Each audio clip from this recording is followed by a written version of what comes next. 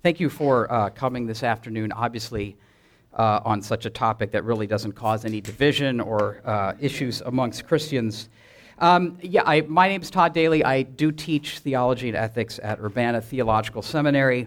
And if you've ever wondered what it's like to, say, take a seminary class, you're about to find out. Actually, it's going to be slightly different. It's more like seminary on steroids. But over the course of the next 50 minutes to an hour, I'm going to try to give a high-level summary of a very extremely divisive topic. Several things we're going to talk about. I'll have a slide that outlines those. And then we'll have some time for questions afterwards. I imagine there will be a few. I'll do my best to,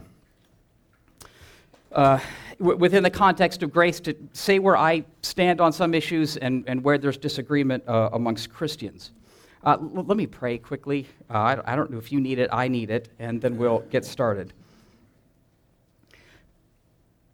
Holy Spirit, we thank you that you are here, and we pray for your movement in and amongst us, in our hearts, in our minds. Will you take these words that are said and sanctify them, and may they get at the truth by your mercy and by your grace. Amen. Some congregations today are claiming that the gospel of liberation demands that we now support gay marriage. This is a statement of koinonia back in '94 from the Episcopal bishops in the United States of America. Those who know themselves to be gay or lesbian persons and who forge relationships with partners of their choice that are faithful, monogamous, committed, life-giving, and holy are to be honored. This is far and away the most challenging and difficult issue of this whole debate. The gospel of liberation, the gospel of freedom. There is another version to this, however, also under this notion of liberation as freedom, but freedom in a different way. Don Williams from Fuller Seminary back in the late 70s said, "For the church at this point to surrender to gay advocacy and gay theology, and thus to give up her biblical faith would bring not only disaster upon herself, it would bring more havoc to the world as well." So this issue, it doesn't merely threaten to, it is dividing the Christian community as well. Where does Windsor Road stand on this? You're about to find out. We've talked behind the scenes. Obviously, if I had some different view than Windsor Road, I wouldn't be up here, which makes perfect sense. Having said that, I may express some things at the end in subtly different ways, but yet we are in broad agreement on this issue. Now we have the Supreme Court decision 5-4 in favor of supporting gay marriage, which continues to change the dynamic. Here's where we're going in the next 50 minutes. There's the biblical question, the ethical question, the cultural engagement question. It's extremely difficult to even limit our attention to, say, 1 hour for each bullet point. So we're going to try to do 3 in an hour. How do we interpret the biblical text, assuming that this is a place where we should begin as Christians? What does the Bible have to say? That's the biblical question. There is, however, the ethical question, which is not really the same as the biblical question. There are ethics in the Bible. No one disputes that. The Christian ethical question is, how do you use the Bible in ethics? And that can be enormously complicated. I'm going to try to spell out in broad detail where some of the contours are in that debate. And then finally, how are we as Christians to respond to homosexuality and same-sex unions? This is a theological question. It's also a cultural engagement question. Here, there is widespread disagreement amongst Christians on how Christians should proceed here, even if there is agreement, say, on a stance on homosexuality. I'm going to try to summarize 2,000 years of history in a couple of slides here. So just bear with me. Moving to the first point, defining homosexuality. It's likely as old as human history. It's been expressed in various ways in different cultures. However, recently there has been a noticeable shift towards this movement of a homosexual identity. And it's right in line with the Facebook opening up gender identity to some 50-odd options. This fits in the same stream of thought that has come upon us in the modern era. Going back to Greek culture, it was not unusual for members of the same sex to engage in acts, particularly in Plato's time. Men with young boys was considered widely accepted in Greek culture. Even Plato wrote about this and acknowledged it, even though he was writing about ethics and was arguing for a rational appreciation of someone else. It's mildly disturbing. Later in Plato's life, it's likely that he changed his mind. That's a scholarly dispute for another time. Aristotle, his pupil, largely disavowed homosexual practices, homosexuality in general. He called it a pleasure shared with those who have bad natures. A pleasure of those who have bad natures. Nevertheless, in Greece and all the way up through Roman times, it was not unusual for these activities to continue. The Emperor Nero, it was severely warped in several ways, was involved himself in a couple of same-sex weddings, once as the bride, once as the groom. So this was not unusual in Greek and Roman culture. In the first century, Iamblichus wrote about a relationship between two women, a queen and another woman that ended up provoking a war. So these things have been around forever. What I do want to focus on is the shifting model of homosexuality and what I've called and others have called this eclipse of its moral dimension. And this kind of gets at some of the cultural issues. The subheading here is the demise of the medical therapeutic model. What is that? Okay, well, good. I'm on the same page here. In 1899, the American Psychological Association declared homosexuality a mental illness. Freud himself, in the 1900s, denied that this was a sickness, and he was intent on developing therapies primarily to help people cope with this, with their desires, not necessarily to change them, though he was somewhat open to that, but more about how to deal with them. This is a well-known letter that he wrote to an American mother. It's available, Fordham University website. He answers this mother, "I gather from your letter that your son is homosexual. May I question you, why do you avoid it? It's assuredly no advantage, but it is nothing to be ashamed of, no vice, no degradation. It cannot be classified as an illness. We consider it to be a variation of the sexual function produced by a certain arrest of sexual development.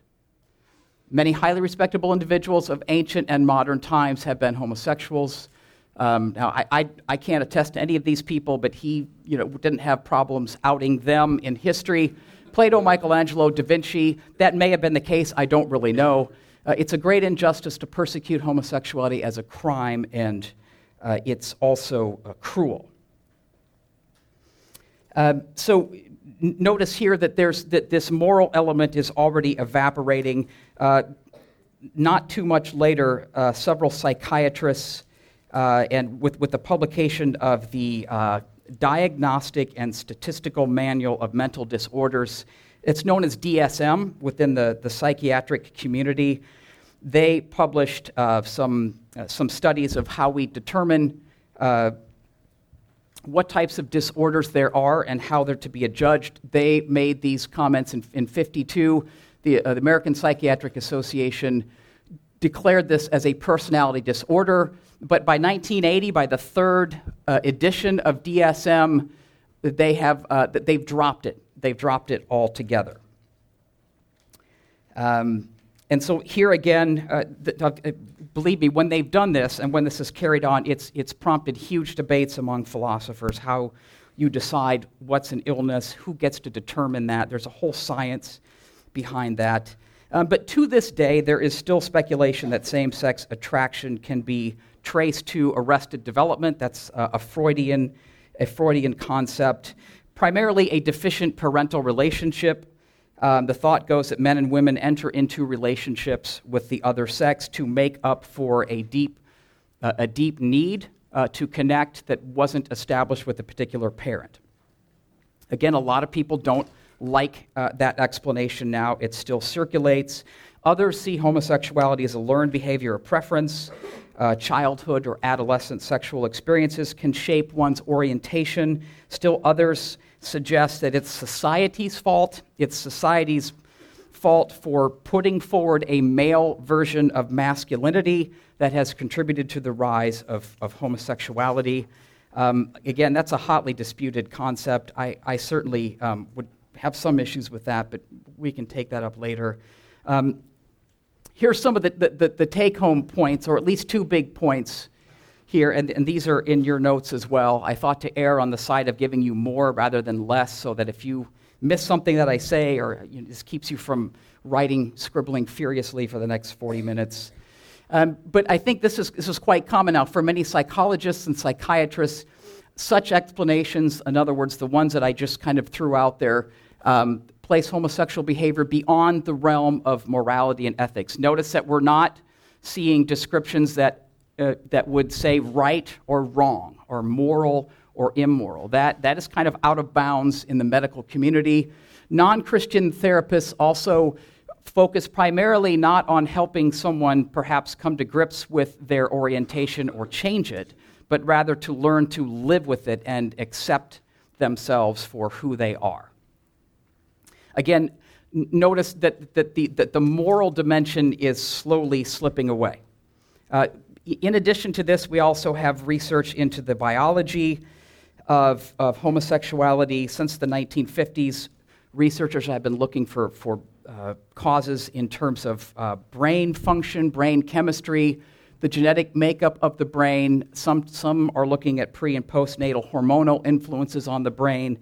This notion of a gay gene has been out there for about 15 or 20 years, the XQ28, which is a region on the X chromosome. More recently, Michael Bailey. This is 2014. This quote: study at Northwestern University. Sexual orientation has nothing to do with choice. Our findings suggest that there may be genes at play, and we found evidence for two sets that affect whether a man is gay or straight. This comes from a study of 409 gay men over the last several years. That's quite a bold statement, and I say, even as a non-scientist, quite reckless to say something that aggressively. There is still a fundamental question that science has not answered, and that is the degree to which genes affect behavior and the way behavior influences the way genes are expressed. It's both. It's cyclical, and so this is just simplistic and an overstatement, but it gets published and gets a lot of attention. Perhaps the most subtle thing I'm going to say about the cultural dynamics here comes from point 3, this social constructivist critique of homosexuality and the birth of sexual orientation. What in the world is that? Social constructionists are philosophers who study the power of language to describe reality. For them, all categories of understanding and even moral judgment are viewed primarily as a products of a culture. And so there is, in a real sense, a battle going on, a struggle for power over who gets to define what things mean, including what homosexuality means. I should have a slide for this. And we can challenge these. As a theologian, I would challenge these, but I also appreciate that there is something going on here that they've tapped into. Social constructionists argue that there is no value-free, consistent, universal identifier or essence of the homosexual condition. I think on one perspective they may be right. However, I do want to point out their presuppositions, their starting point. Because it's rooted in philosophy, they would reject any kind of transcendent vision of what is or is not the case. In other words, social constructionists, by definition, have no interest in appealing to say the Bible or a religious document or revelation that might have something to say about the way the world works. They're interested primarily in how even religious folks use language to try to make a power play in culture by defining things in a particular way.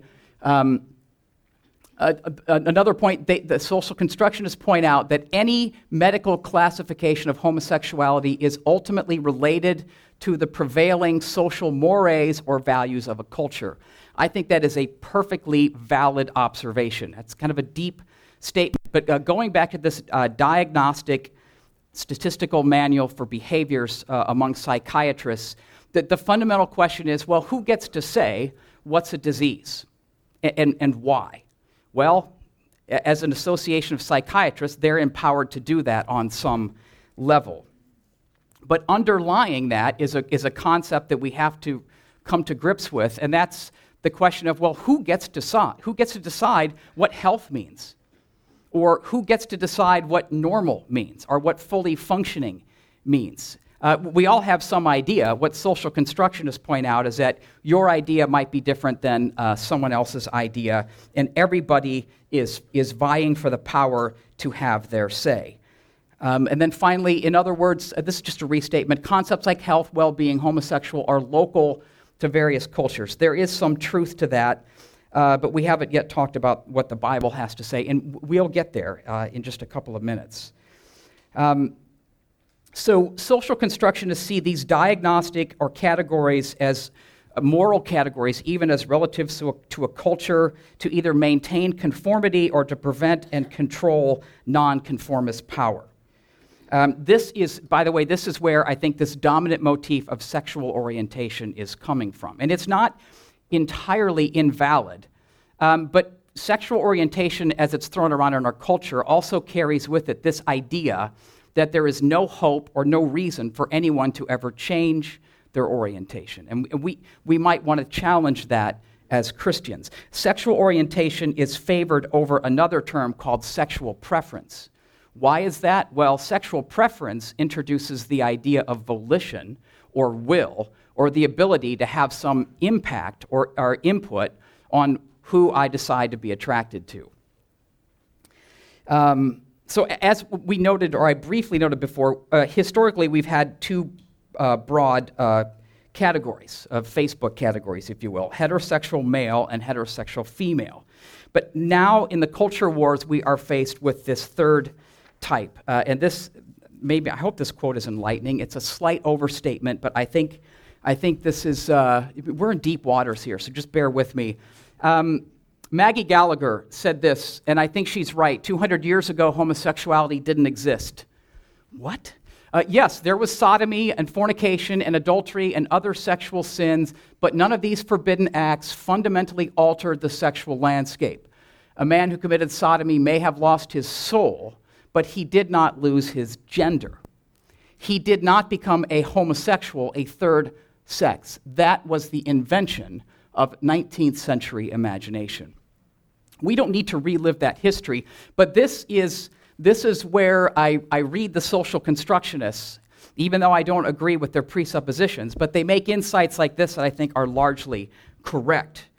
Thus, in the 1970s, we find George Weinberg, a psychologist, rejecting this heterosexual ideal that's propagated in our society. According to Weinberg, the real problem is society's intolerance of homosexuals. Another guy by the name of Don Clark went further and by basically asserting that we're all born gay. We're all born gay, but then, society socializes us out of it, or at least most of us. I mean, that's quite a radical thing to say. I completely disagree with that, by the way. I just wanted you to know that that's out there. What about a contemporary bioethical definition? The Encyclopedia of Bioethics, this is from their third edition, they've just now come out with a fourth, defines homosexuals as a group unique only in their orientation.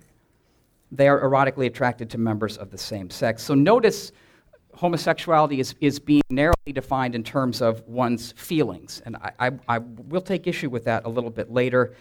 Here's the last thing I'll say about social constructionism. This is from the 1995 edition and earlier.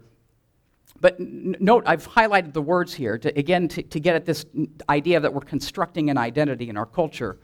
It's important to recognize that terms such as homosexual, bisexual, heterosexual are constructed within a socio-political and cultural climate. That sounds so academic. How could it not be true? Now, I think that there's some truth to this, right? We'll say more theological things that are deeper than this, but there's something to this. As the climate changes, our understanding of this meaning as such, of such labels, changes too. This point is important for clinicians to keep in mind when assessing an individual's sexual orientation and in choosing the terms to describe it. Notice, again, we're trying to make sense of our identities without feeling guilty about trying to change it. What I want to point out here is that homosexuality is increasingly identified with feelings subjectively, and that orientation or orientation, and not necessarily with one's behavior. What about causes? Here, there's a wealth of studies out there, and there's no agreement whatsoever. Letter C here. They're numerous and complex. Is there a biological genetic component? I'm sure there is, but we're more than our genes. Is there a social component? Nurture? Yes, I think there can be.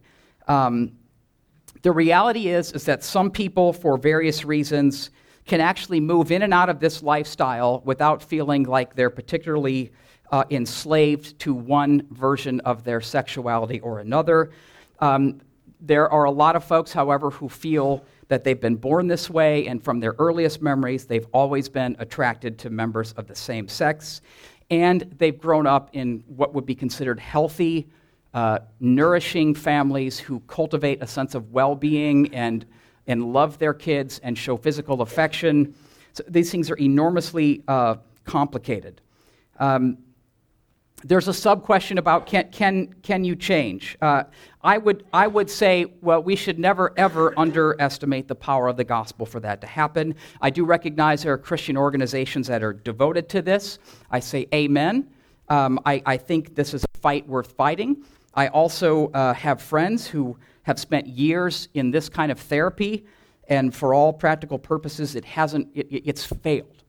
So it's sad and depressing, but I think we need to be aware that those things are out there. Theologically, I can't resist saying something theologically here now. We have to connect this to the fall. Created by God, absolutely, but we're also fallen creatures. I'll say more about that a little bit later. Why I've said this, for very particular reasons, is this. Given our very liberal ethic of freedom and a culture that focuses almost exclusively on individual rights, coupled with this rise of a social construction of homosexuality as this kind of identity that never changes, I think it's easy to see why any public moral challenge to one's sexual orientation, especially in an era that is, biblically illiterate, is usually received as hate speech or homophobic or an attack on one's dignity and identity. No matter how loving anyone makes that claim publicly, it's almost impossible for someone who is in this lifestyle to hear that as anything but a bigoted and divisive and hateful statement.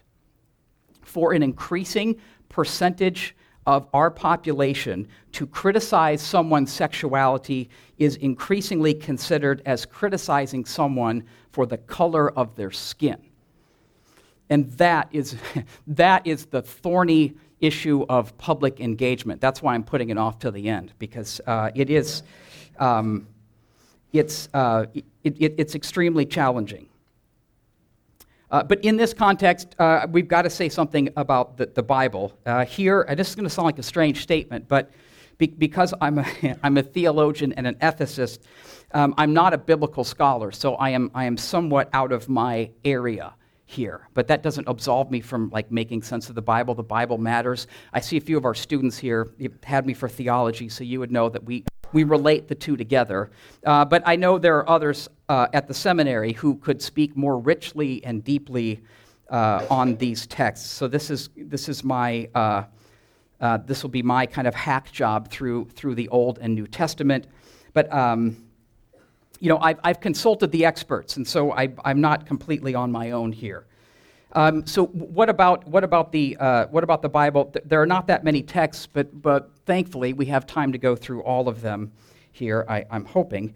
Sodom and Gomorrah is often it's the first one we encounter. Here's the whole text. I'm not going to read it, but there's some angelic visitors that come to the city. And the men come out and call to Lot and say, look, where are these men that came? Bring them out so that we might know them. The Hebrew there is yada, very generic term for knowing, but it also carries this sense of a euphemism for sexual intercourse. Up until the 50s, it was assumed that this passage is really, they're really condemning this kind of behavior. But some scholars, biblical scholars, decided it's good to revisit these texts, and it was some interpretations were actually put forward that suggested that these men of the city were just wanting to meet these people because you violated hospitality norms, and let's have some coffee and just chat. That interpretation is deeply problematic because the text says that Lot clearly and alarmingly offered his daughters who had not known a man instead. So it's clear that this was about sex. Okay, so a couple more points here. If I get the right slide. Let me go back one. Okay. Yes. Critics of this passage, too, will say, well, look, there's no mention of homosexuality in this passage. In fact, if you look at Ezekiel, what is Sodom being condemned for? Granted, homosexuality isn't expressed clearly, but other things are, ignoring the poor and the needy. They were haughty. However, we do have this generic phrase, abominable things. To'evah is the Hebrew. We'll come back to that word. That's fairly significant. So there is an admission that something deeply, deeply disturbing going on here. Other attempts to take the edge off this passage would say, well, what's really going on here is not homosexuality as such, but you have angelic visitors interacting sexually with humans. I mean, that's what's really going on here. And there is, granted that there's some evidence of this. Jude 6 and 7 ties this back to a very obscure passage in Genesis we don't have time to talk about. Genesis 6, 1-4, sons of God, the daughters of men, the Nephilim, giants in the land. That passage seems to allude to this sexual union of angelic beings and human beings. And so that's what's really going on here. And then finally, the last objection, and you won't find it in the text, but the implication is what is really being criticized here is homosexual rape. So if that's what's really going on in this text, now you won't find that word in the text anywhere, but if that's what's going on, then this passage has nothing to say to a committed covenantal relationship between two people of the same sex. That's kind of the argumentation. We'll come back to that in a second. I'm not going to talk about Judges 19. It's a similar situation there. I think we are on more solid footing with the holiness code in Leviticus. Here are the two passages that speak in quite generic terms. You shall not lie with the male as with the woman. It is, here's that word again, an abomination. We'll unpack that in a couple seconds. Same thing a couple chapters later. If a man lies with the male as with the woman, both of them have committed an abomination. To'evah, they shall be put to death. Their blood is upon them.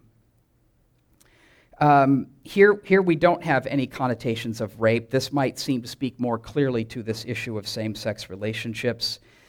Some, however, will argue that these prescriptions, because they're part of the holiness code, only apply to Israel and their historic context. They will point out today that, hey, we ignore a lot of the things that are in the Holiness Code. Here's a couple of examples. Well, we now wear clothes of mixed fabric, and that was prohibited for the nation of Israel. And same thing about cleanliness laws with respect to menstruation. We may violate some of those occasionally. So we really don't need to be concerned with this passage. This is Old Testament. It's stuff for Israel. We're in a new era now. First, three things we can say here. I think it fails to appreciate why these laws were given in the first place. Biblical scholars will say these laws, in part, were connected to God's sense of right and wrong, but also it was very important for Israel to preserve their cultural identity when they were surrounded by nations and cultures that were directly hostile to what Israel was trying to accomplish as a nation. Here's a good summary. I'm relying on Peter Coleman here.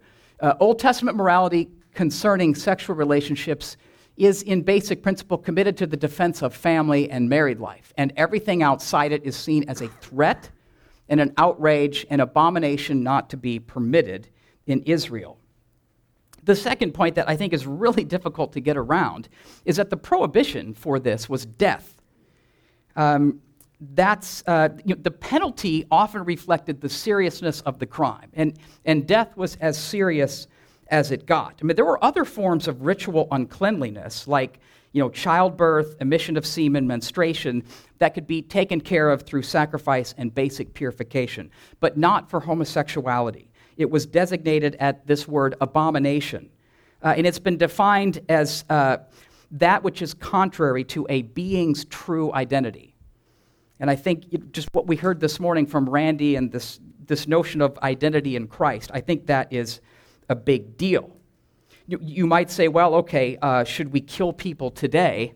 Well, no, of course not. But Paul seemed to follow up with this in a similar way by saying, look, expel the immoral brother. Kick him out of the fellowship. That is a death of sorts. So I'm not sure how easy it is to get around that issue. And then finally, we have to recognize that the Apostle Paul in the New Testament seems to speak in the same vein as Leviticus, broadening it even further and tying it not back to God's specific laws, but rather to nature and creation itself. And I think that's very telling. So we just flew through the Old Testament. Now we're on to the New Testament. Bear with me. I had a slide for that. There you go. Good. And if I can make these slides readily available. So I can either give them to someone at Windsor here and or whatever. Or if you want a copy, I'll be happy to send these to you. So by all means, in the New Testament, I'm going to start here with Corinthians and Timothy. Do you not know that wrongdoers will not inherit the kingdom of God? Don't be deceived. Here's a long list of bad things.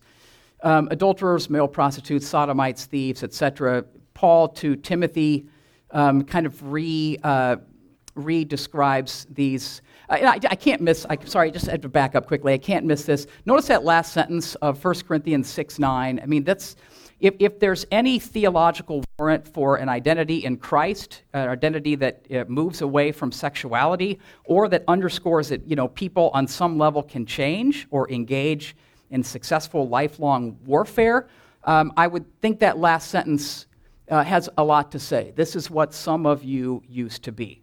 But this is not what our culture wants to hear. This is lifted right from my ethics notes, or maybe not. Oh, I just have to be more patient. Technology just it inculcates this desire for we need it now, but we do. We're on a short time schedule. I'm not going to bore you with too much of the language. What I am doing is anticipating or interacting with the objections to this. Again, what typically happens is that some scholars will say this Greek word, look at the bottom, arsenokoitai, which is almost a made-up term by Paul, but not quite. But what scholars will say is that, well, that is a technical term that only speaks to homosexual prostitution. And notice that word is used it's used in both of those references. If that's what's going on, then that really has nothing to do with committed same-sex relationships. I think it's a little bit more complicated than that. Here we go. Let's see what happens. This is where, again, we're doing some more biblical work. There's a thing called the Septuagint, right, which is the Greek translation of the Hebrew Old Testament. So it's Hebrew translated into Greek. When you want to figure out what a word means or how it's used, often you'll say, okay, let's go look at the Septuagint to see how it was used earlier in history. Between 3 and 200 BC, scholars will fight about some of those details. But notice this is a Leviticus passage that we just talked about. And this is in the Greek. I have included the Greek there. If man lies with the male as with a woman. Notice the language, meta, arsenos, koiten, gynekos. It's literally with a man as lying with a woman. If you take arsenos and koiton and you stick them together, it's probably where there's a good reason for why Paul maybe used that term.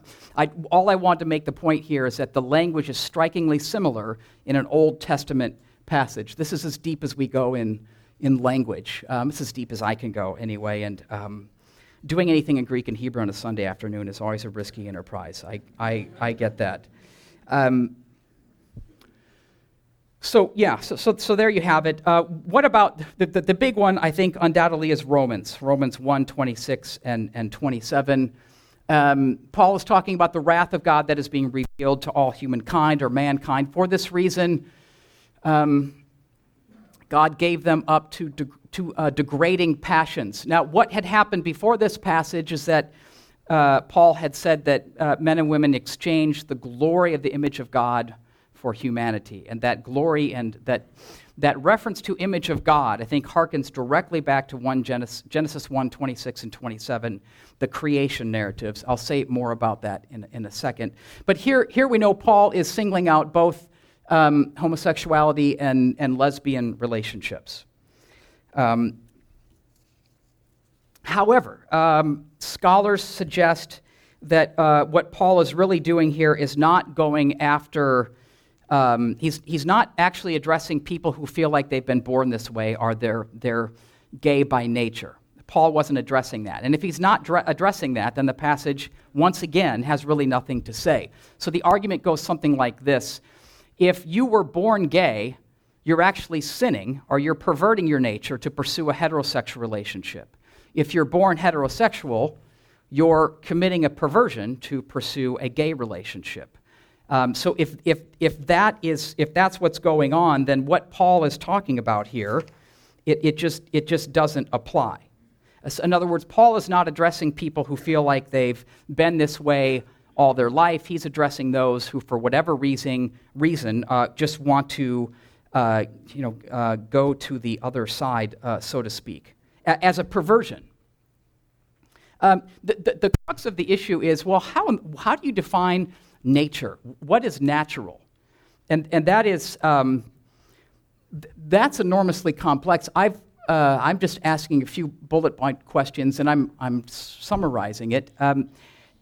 If you look at it, I've read a book called Altering Nature, and in the first chapter, very short chapter, the author there, a very good author, just says we need to come to grips with what nature means. And in this short chapter, he proceeds to give 17 different usages of nature that are all intelligible and all make sense. So it's a very complex question.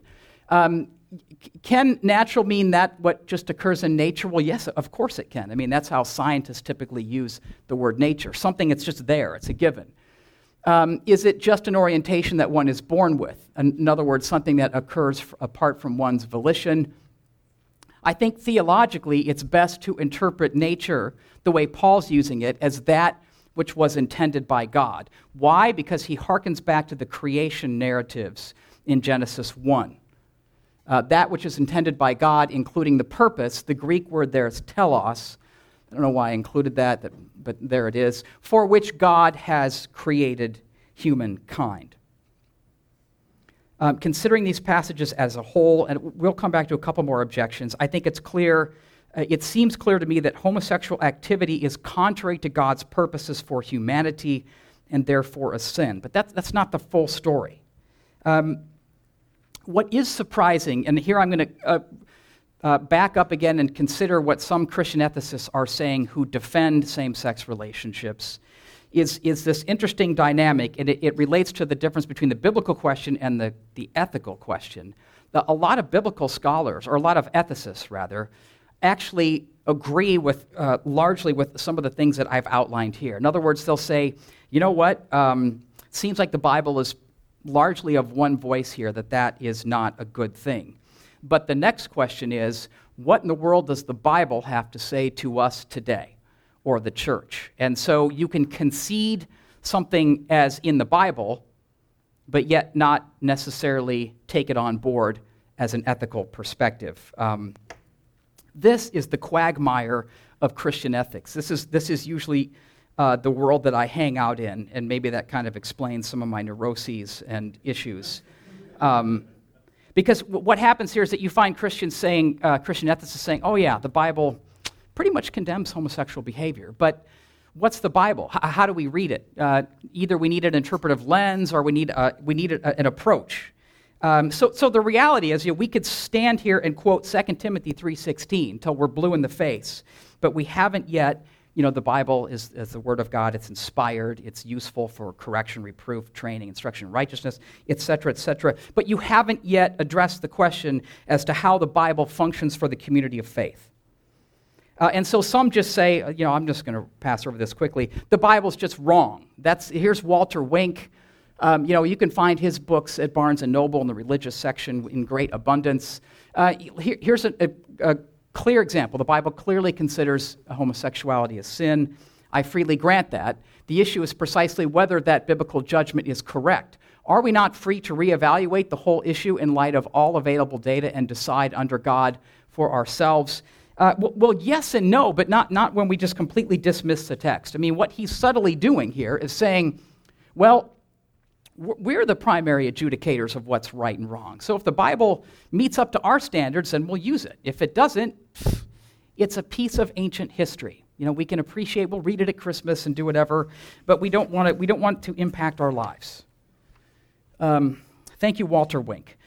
Slide 27, Gary Comstock, same thing. The passages will be brought up and used against us again and again until Christians demand their removal from the biblical canon, or at the very least formally discredit their authority to prescribe behavior. So he's just coming out. The gloves are off. We need to reconsider the Bible. Before we start throwing stones at him, Martin Luther said the same thing in the book of James. He was hardly happy about that, but that's a discussion for another day. A different tack, and we've kind of alluded to it, is this letter B. The Bible's not really addressing homosexuality as a lifelong orientation. This view is that the Bible has a specific set of practices in mind, but it really is silent on the issue of, I was just born that way.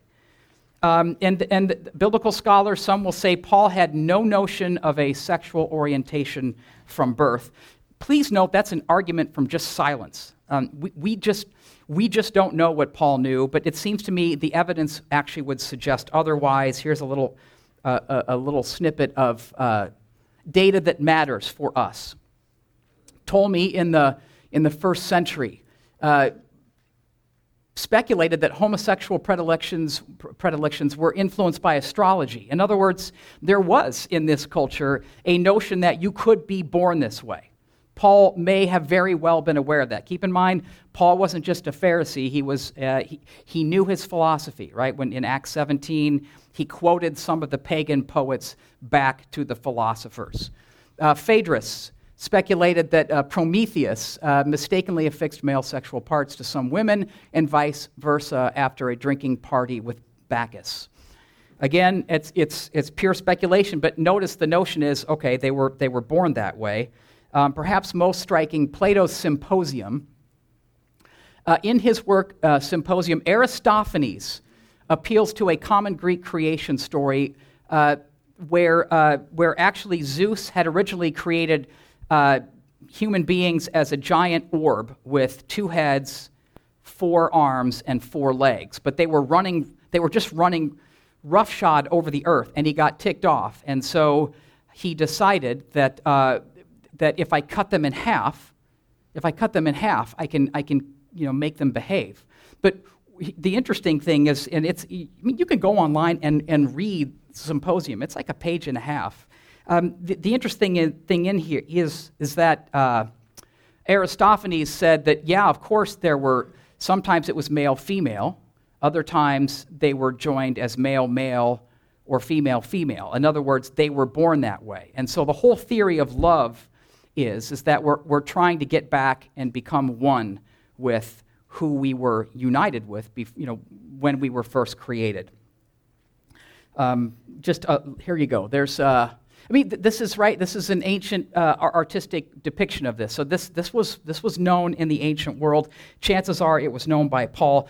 All of these last 2 slides, they're trying to make the point here is that, okay, this notion of gay from birth, homosexual from birth, it was around. It was around. Paul, to say that Paul wasn't addressing that is an argument from silence, and the background material seems to speak otherwise. Even John Boswell, I don't have a slide for him, but he's an outspoken proponent of same-sex marriage and writes as a Christian ethicist. Even he said, and I'm quoting, "The idea that homosexuality represented a congenital physical characteristic, that is, a characteristic from birth, was widespread in the Hellenistic world."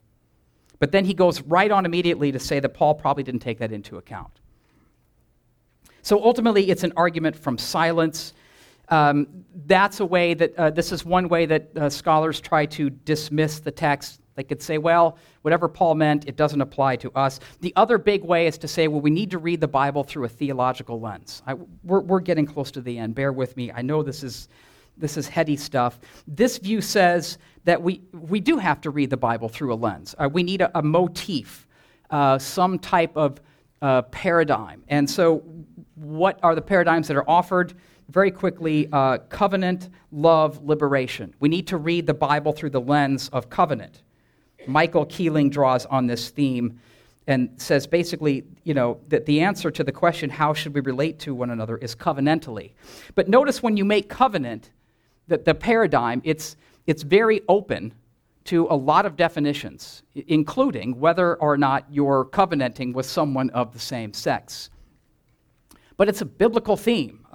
Yes, it is a biblical theme, but how it's used here is usually filled out with some abstract philosophy. Same thing with love. Christian ethicists will quote Paul, 1 Corinthians 16:14, "Do everything in love." Okay, amen.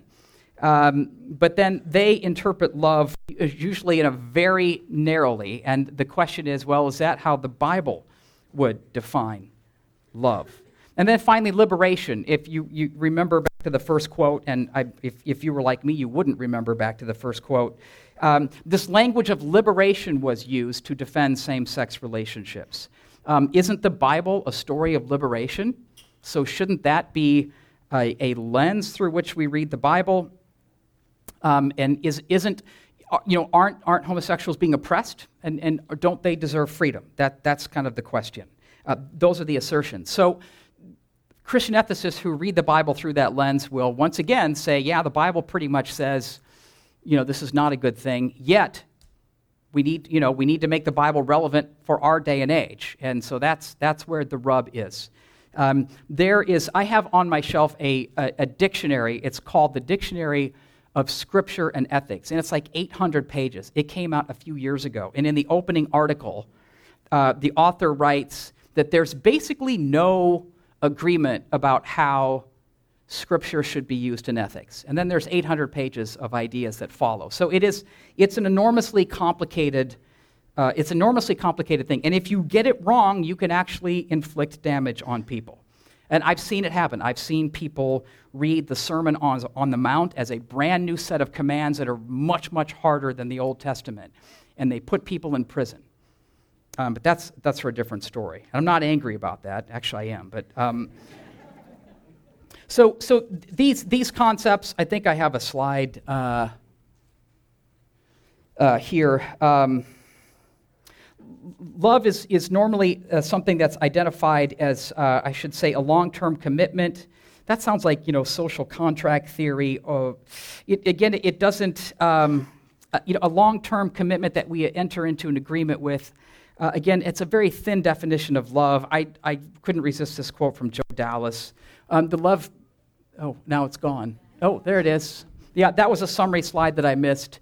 The love between two homosexuals cannot make homosexuality normal or legitimate any more than the love of two people committing adultery justifies the breaking of marital vows. Here I'm going to come back up to the surface and give a lot of high-level summary points. I need to say a couple things about marriage and then culture, and we'll be done here, I'm hoping in 5 minutes.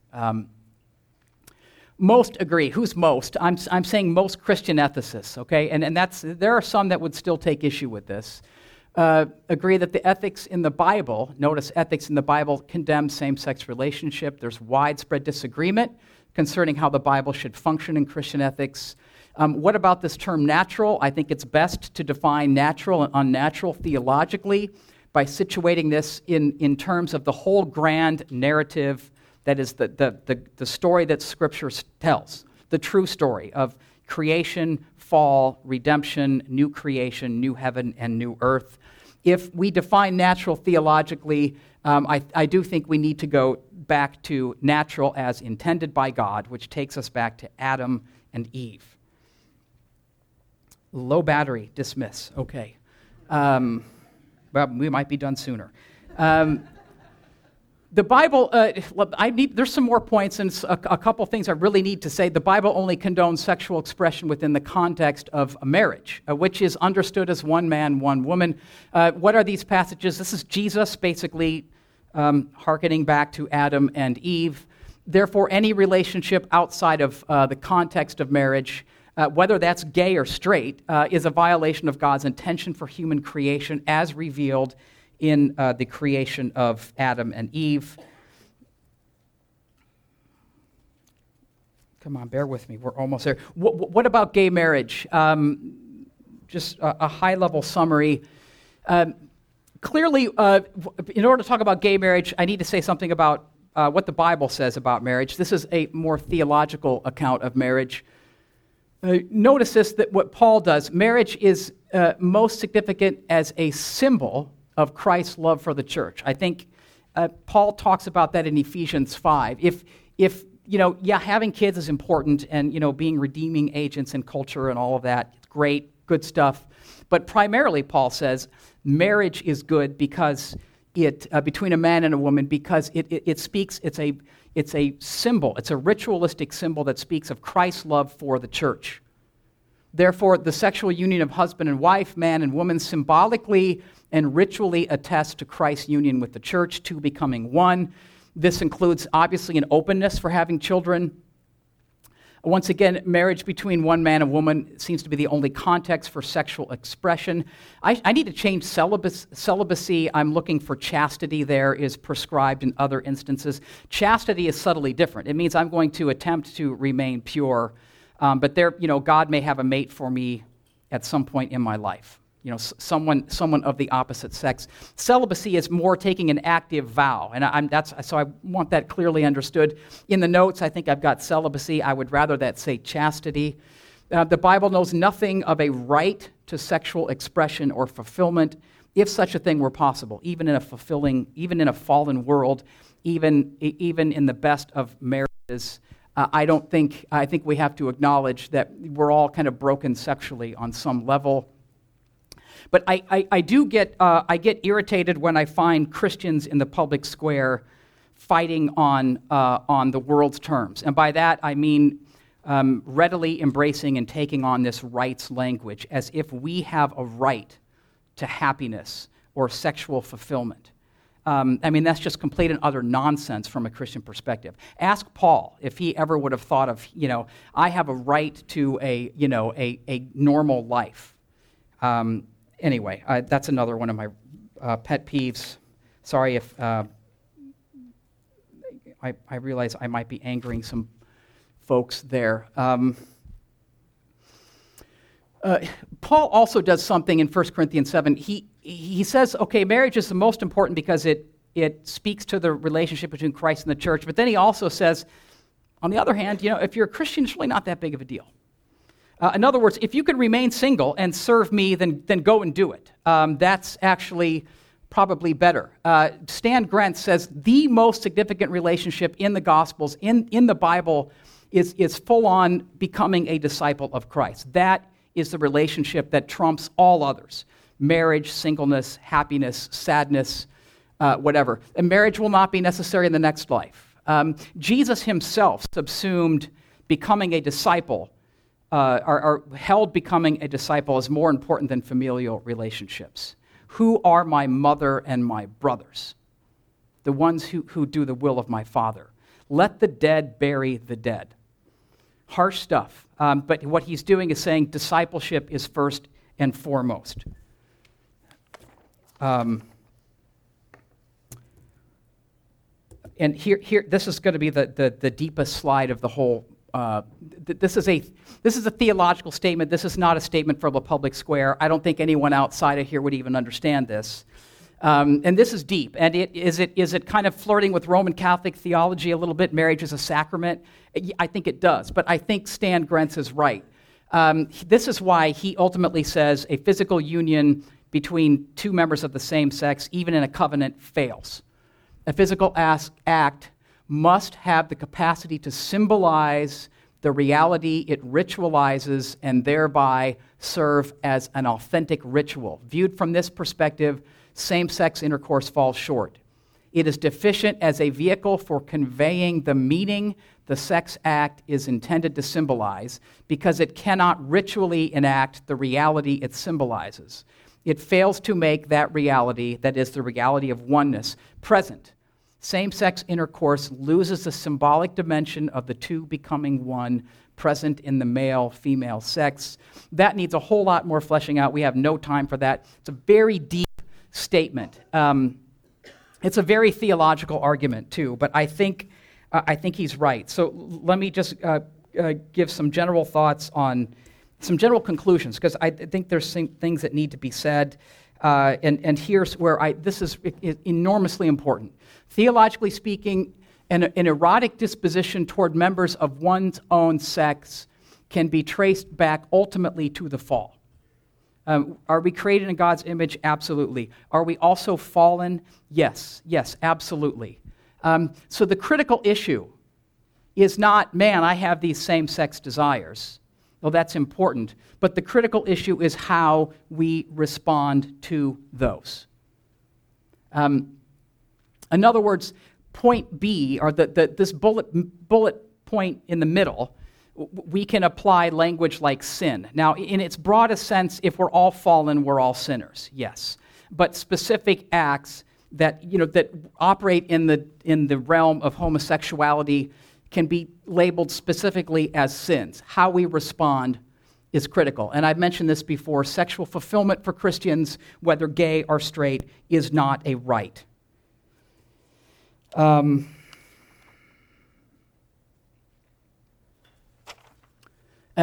here's what I'm saying. We ought not to make people who struggle with this feel guilty for struggling with that. Okay? We could say, whatever the causes are, and they're enormously complex, theologically we can say this is a part of being a fallen creature.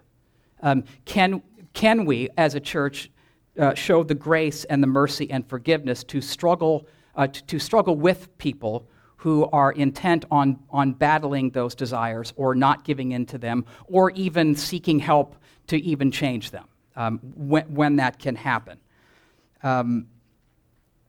A couple other minor points. I think we need to resist referring to those who struggle with their sexuality as homosexual. Why do I take issue with that? Again, it privileges sex too much. And yeah, that's easy to say as a heterosexual married male. I get that. But at the same time, it goes back to what Randy said this morning about identity, right? I mean, if we identify as gay or straight, what have we just subtly done? We've said that Sex is not just important, but it's a core part of my identity. Well, of course, it's some part of our identity. But I'd rather refer to people as, Christians or Christ followers who struggle with same-sex desires or something along those lines. First and foremost, I belong to Christ. And this follows, similar language and culture. When we don't really call people handicapped anymore, right? No, they're persons with disabilities, right? Because they are people. Their limitations is not the sum of their identity, and that's the same thought that I want to give here. And then this last one, just a total cop-out. I'm guilty. How churches respond to the Supreme Court decision on gay marriage depends in large part on how the church understands her mission, which includes the degree to which Christians are to shape culture. Admittedly, I have, this is the last thing I'll say, then you can push me on that or ask questions if we have any time left. I'm not enthused by the Supreme Court decision, but I'm not sure that engaging in a public battle is the way to go. I think being salt and light and loving people where they are and letting the gospel transform people's lives is more important. But that means, along the lines of Jesus, that means being friends with people who are in this lifestyle and loving them as Christians. And if the opportunity comes up, as lovingly as possible, to say, well, I'm coming at this from a different perspective. But if we're not friends with our neighbors or our coworkers, then I'm not sure fighting a public battle to get this overturned is in the end the most effective witness to the gospel. And again, please hear me. There's huge disagreement on this. There are. There's the evangelical right, which is a term that it's not my term, but these folks are intent on joining usually with the Republican Party and fighting every battle as publicly as they can to get this overturned because they're convinced that allowing homosexual marriage will wreck all families. I respectfully say I don't entirely agree with that approach. I think the bigger threats to our country, quite frankly, are the lack of affordable health care and the lack of affordable education. I'm not sure how letting the United States as a secular body endorse marriage, I don't think it's a good thing, but I'm not sure how it's going to wreck all families. But some Christians talk like this, and I'm not sure I follow the logic. At the same time, I pray for and support people who are in the public square speaking for truth. But as I made the point earlier, it's becoming increasingly difficult to speak to this issue vocally and with love and not be almost immediately shot down as being homophobic or full of hate or full of vitriol or whatever. So why not behind the scenes start befriending gay people and loving them? And I'm convinced Jesus would probably be more inclined to take that approach and take risks and hang out with tax collectors, so to speak, and be willing to be maybe judged by other members of the Christian community than by gays at large. But that's a huge issue, and I don't pretend to have the answers for that. I'm going to shut up now. I don't even know what time it is, or you all seem to be generally still awake. I think we have time. I think we have some time for questions. Randy, were you going to say anything? Not to put you on the spot. Okay. Randy's going to tie this all up, and I don't know. But by all means, we have a few minutes, just a few minutes for questions. When someone says no more questions, we can stop. Or maybe you don't have any questions. You've had enough of this. I'm sympathetic to that, too. Yeah, go ahead. How much of this do you see as just being kind of an extension of the evolutionary worldview, saying, we are just, randomly wandering through life, and kind of the whole thing, we have a right to do this because we decide we have that right, and we're self-determining. Yeah. No. Yeah. On their own terms, the two, going from their own philosophy, if, it's all about procreation and producing the next generation, doesn't it really fall into a disease because it's a terminal illness where you do not reproduce? Only modern technology has enabled that.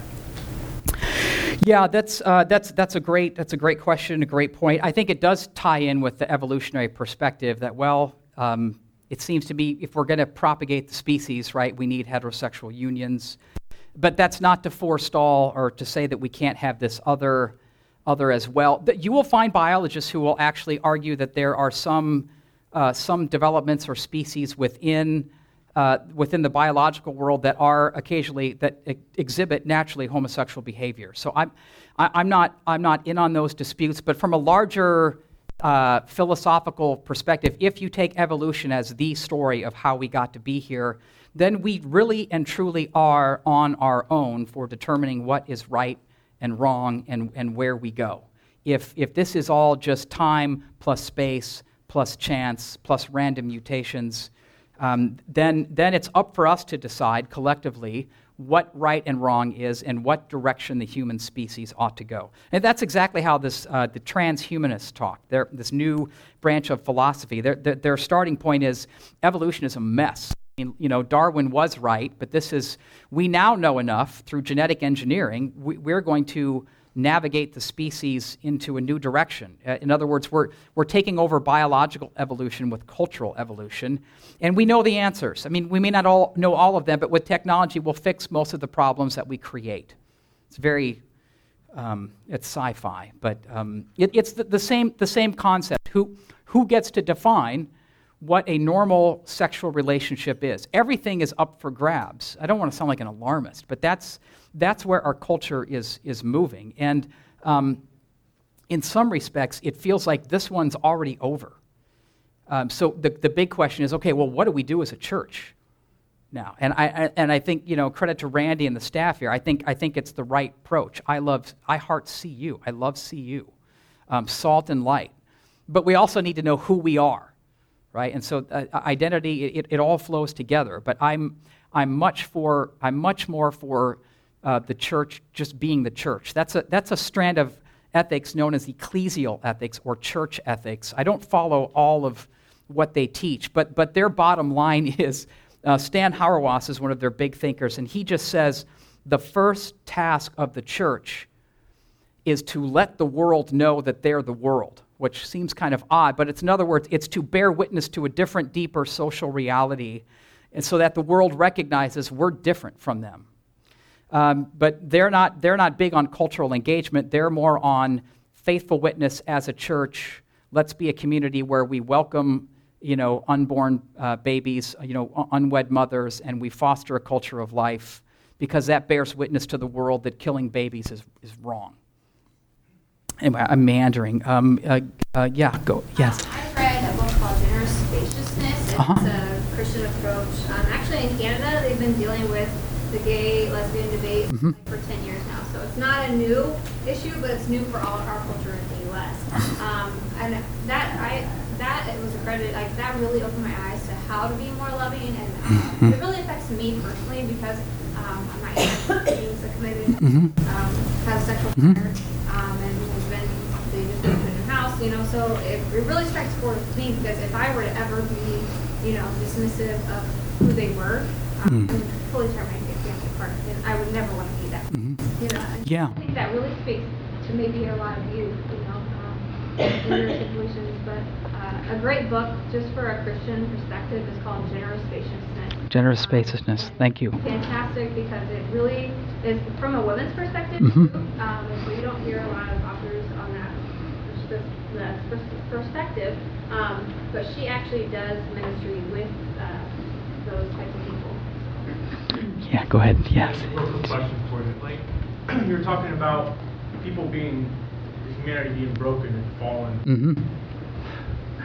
I guess my question is, how do we deal with someone who is gay? It's almost like saying they're almost kind of a special kind of brokenness and fallenness due to the fact that they think, I didn't choose this. I can choose to steal. I can choose to lie. I can choose to do those things, but I can't choose who I was. They feel they never were able to choose that. So they almost feel like it's a special kind of brokenness that separates them apart from other things. How do we counter this? Yeah, and thank you for asking that. I do think I think that's a common sentiment, and I'm not speaking of Windsor Road in particular, but the church at large does have a penchant. This is another thing that bothers me about the evangelical right, is that they tend to single out homosexuality as something that's just more deeply egregious than other sins. I can only say from a theological, biblical perspective, that notion that we're born this way, thinking, well, you know what, I'm a sinner. I have a sin nature. I was born that way. Theologically, I'd say that's Adam and Eve's fault. But Romans 5:12 through 11, like the classical passage where Paul talks about how they've screwed it up for the rest of us, we're all in the same boat. Some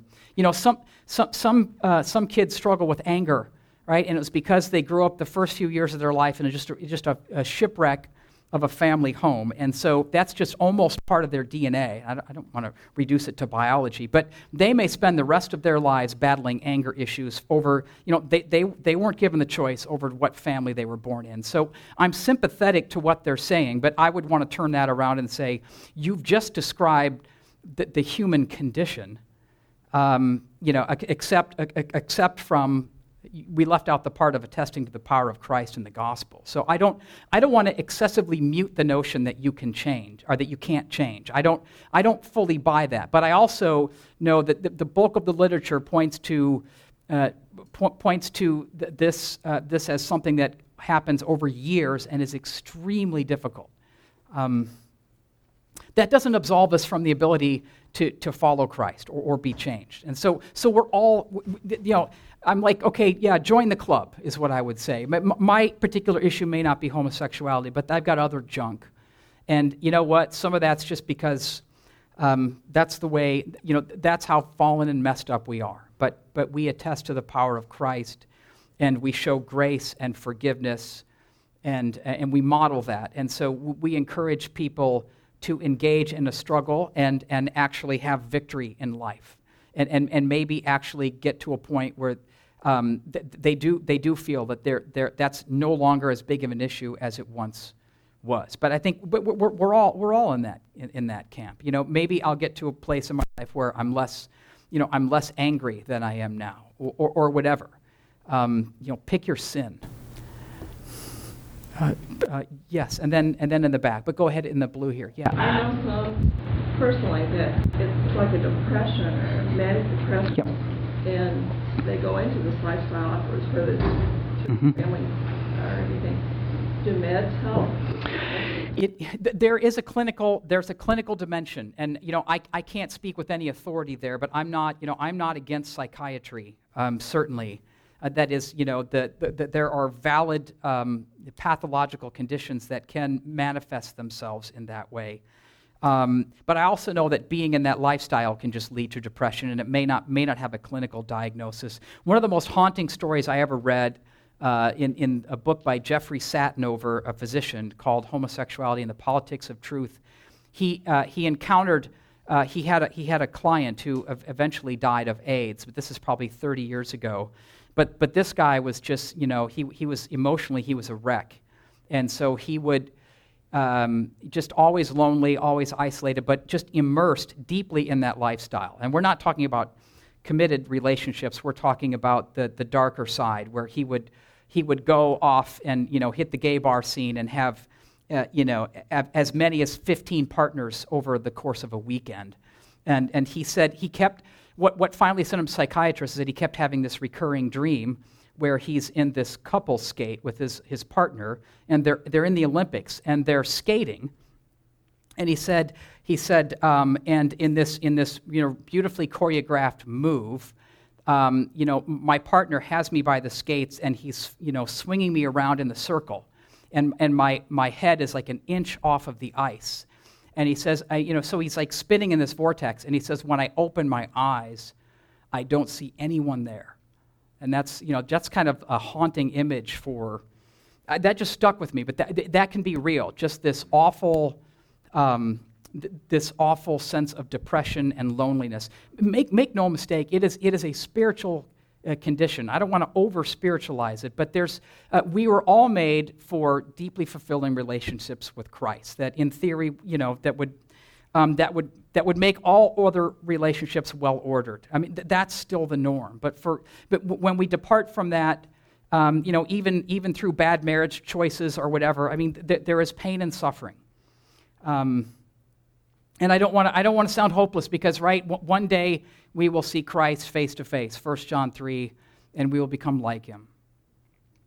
And so, that has to be the hope and the promise. You have to talk about that at some point. But as soon as you do that publicly, you've just said that there's something wrong with them, and then you've usually lost them. So that those conversations need to take place, like within the context of a friendship, that you can, where you can take those kinds of risks. I mean, God bless people who say that publicly, but I think in the end it ends up doing more damage than good. Is it Bill? No. Joe, how did I met you earlier. I'm sorry. Joe, go ahead. You said that whenever you criticize them, it's almost impossible for them not to take it as hateful. Why is that? Are they that sensitive? Yes. I mean, we're, I think that's been my experience. And I'm just, I shouldn't say I made the mistake, but when I was doing some research on YouTube, there's this famous incident of Anita, I think it's Anita Bryant. Was she a country singer? She sang this song called Paper Roses. Anyway, she was part of the, part of this gay rights push movement happened with the Stonewall Inn riots in 1969. Early 1970s, Anita comes on the scene as a singer, and she works in the public square in Florida to overturn laws that prohibited discrimination against same-sex couples for adopting kids. And so she worked tirelessly to overturn that. As an outspoken Christian, she goes and has a conference in Des Moines, and famously, she gets a pie in the face from a gay activist, right? And it's all on YouTube, right? And so, and the pastor, was with there, and they said, don't do anything to the guy, let him leave. And so they on the spot, they prayed for him and whatever. But I read through about 2 pages of responses, and I was just absolutely horrified at the things that were said in favor of this man from Rolling Stone magazine who threw a pie in her face. I mean, it was vulgar, it was profane, and it was just immensely hateful. And I thought, wow, this is, and I'm thinking, okay, this really is a sensitive issue. So you may find folks that may not react as violently, but I would just urge caution in this respect, and I'd say take a bigger risk. And if you know of a gay coworker or a neighbor, go have some lunch with them or have some coffee or something, and let them come in touch with someone who's been embraced by the gospel, and over time there may be a way to change their perspective and even change their life. So we can talk more about that later, but I don't think I've oversold that. Anyway, yes. Could you address some of the parts where it, with transgender and in the school, locker rooms, this one becomes so much bigger when you have a student saying, I don't feel comfortable changing in this locker room, I want to change in that, and the response there, because it becomes so much more than the individual. Yeah, no, you're absolutely right. That's a huge. It's going to become a huge issue. I gave a paper on transgendered surgery at a bioethics conference earlier this summer. It's some of the things. Here's what I see happening, and Randy alluded to this. It's like, well, we're up for discussion. There's an increasing divide between one's body and one's sense of identity, and that goes way back in philosophy, back to Descartes and others. But we're now in this era where we privilege the inner sense of self over the outer, and it's inevitably going to cause problems because like you just said, someone says, well, I identify, and they may very well. I'm not questioning the sincerity with which some people actually do feel like they've been born in the wrong body. I mean, I think there can be a clinical component there. I'm not sure what to do in the schools, other than the only way I can envision the government fixing this is eventually we've got transgendered locker rooms and bathrooms for everybody. Because I don't feel, I'm not sure what to do with someone who, because they identify one way, but their body is something else. I personally am not comfortable with them moving into the other restroom, and we should be cautious as parents. I'm not sure what the answer there is there. It's enormously complex. Theologically, I would say, and this probably isn't directly speaking to your issue, but I would say this is why the body matters for Christians. This is precisely why we are not just a bundle of thoughts and perceptions and feelings. This is not just why it's okay to talk about Christians as just having a soul trapped in a body. Is our body decaying? Yes, but it's still part of our core identity. But when you separate those out, then it's issues of gender identity become major. And that's where I see it going, is we're going to have separate bathrooms to accommodate everyone's need for rights and privacy. It's a huge quagmire. And if you want the paper I gave, I'll happily send it to you. I do address some of those things, but then I go off into surgery and other things that you probably don't care about. But are we done? We're time for... One more question. Okay, yeah, go ahead. How do you think that physiological intersex conditions complicate the defining sexuality, the ethics, or all of this? Oh gosh, yeah, yeah. Actually, I think this is more straightforward. The question was, how did the intersex condition relate to this? That is where someone's born with, say, it's not ambiguous sexual organs, and so it's not clear. And at some point, you may need to make a choice. In the what's that? Yes, yeah. There are other. In that case, yes, biology still matters. But if biology isn't clear, then I say I suspect you need to fall back on one sense of identity there. That's a very murky issue. But in cases like transgender cases where it's you don't have ambiguous genitalia, but you feel like you're in the wrong body, there I'd say theologically the body has more say over your sense of identity, and what needs to happen is working toward why you feel uncomfortable in your body. In your case, or not in your case, but in general, I'm sorry, I'm not pointing fingers. My goodness. In that situation, because there can be ambiguity biologically, then I think what else do you do but fall back on one sense of identity? And this is just part of being in a fallen world again. I don't know if that's a good answer. There's probably a better one out there, but these kinds of issues are increasingly the topic of bioethical discussions, and thank you for your patience. And